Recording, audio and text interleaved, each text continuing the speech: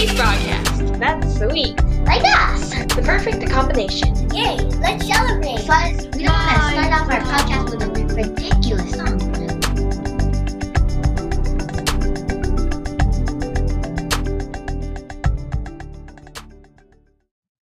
I am a gummy bear. I am a gummy bear. Whoa, Fuzz. We don't want to start off our podcast with a ridiculous song. We'll scare away our listeners.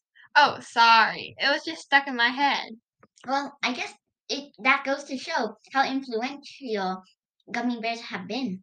During a show called The Adventures of Gummy Bears, which has a good theme song, there's also the Gummy Bear song, and people make all types of gummies nowadays.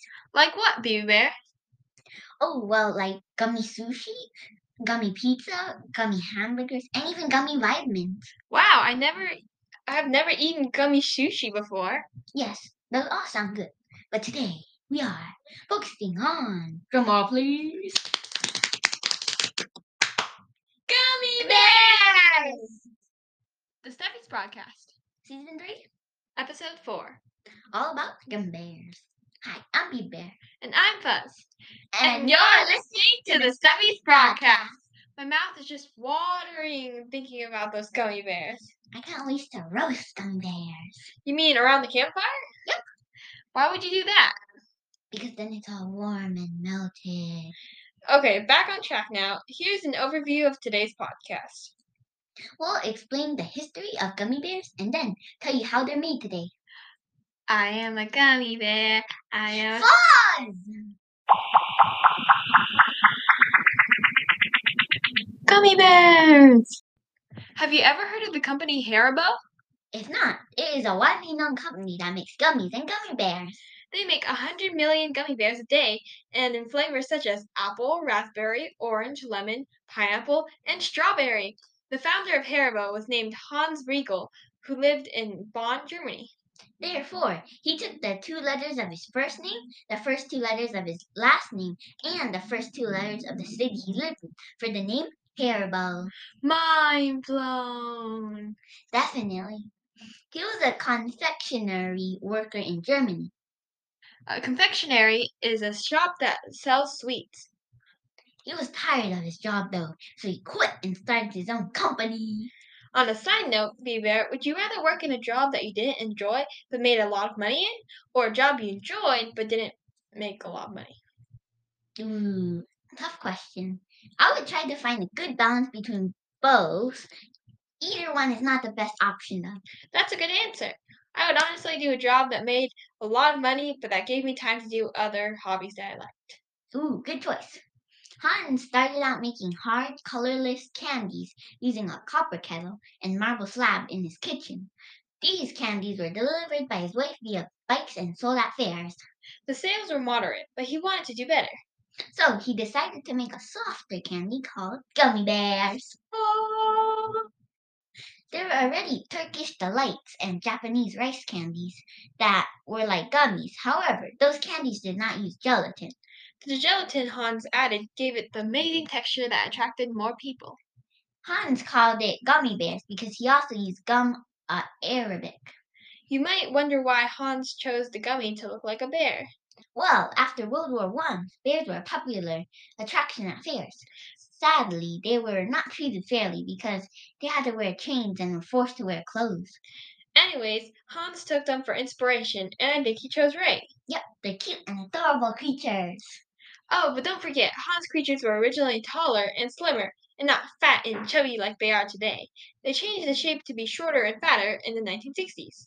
His factory had 400 workers at that time, but then a turning point happened. Ta-da-doo.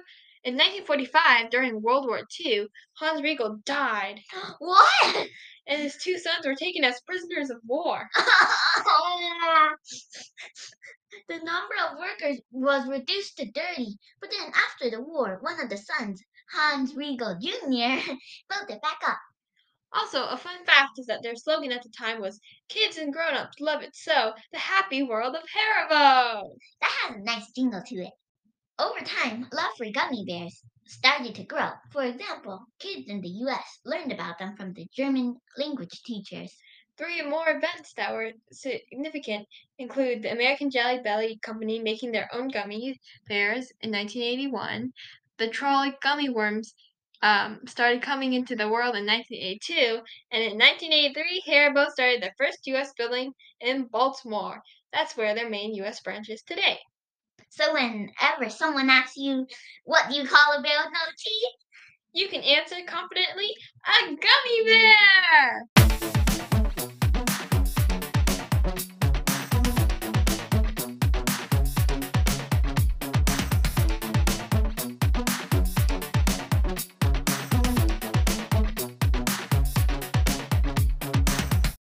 Now we're gonna learn how to make gummy bears. You might need a lot of special machines, and I'm not sure if regular appliances can make it. I'm sure there's a way.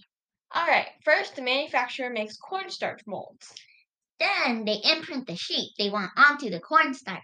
Gelatin, sugar, and corn syrup gets made with flavor and color. It's a bit artificial and bad for you, but it's yummy. So eating it rationally is good. After that reminder, manufacturers cook the mixture at 311 degrees Fahrenheit. That is hot! Next, the mixture is poured into the molds. The gummies then head to a refrigerated room. The cooling process takes 12 to 15 hours. A machine flips the gummies out and filters out leftover cornstarch. Gummies are cleaned with air nozzles. And then, following that, the gummies are tossed and turned in a machine and covered with mineral oil to make them shiny. Lastly, they are packaged. Woohoo! Oh, fun fact. Some gummies are used as fish bait. Even fish like them.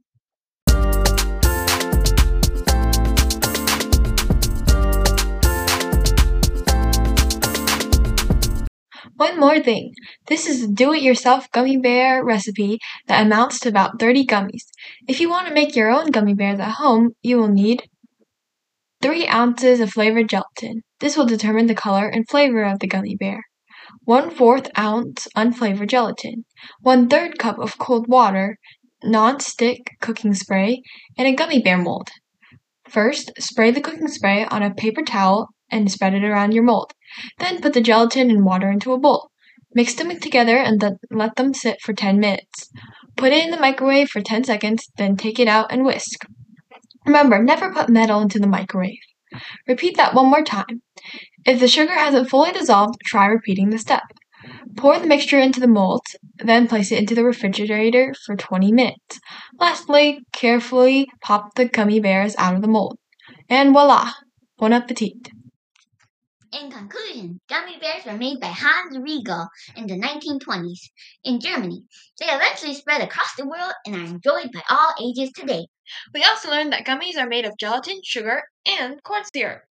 Additionally, they shine and polish them. Now we would like to thank all our listeners. You guys rock! Thank you to you so much. Alright, now to the end. 3, 2, 1, go!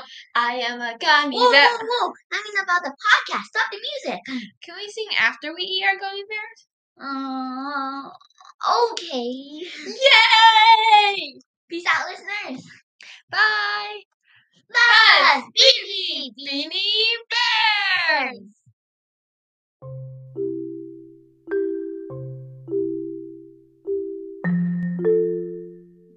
Thank you to the sources Bon Appetit and 12tomatoes.com.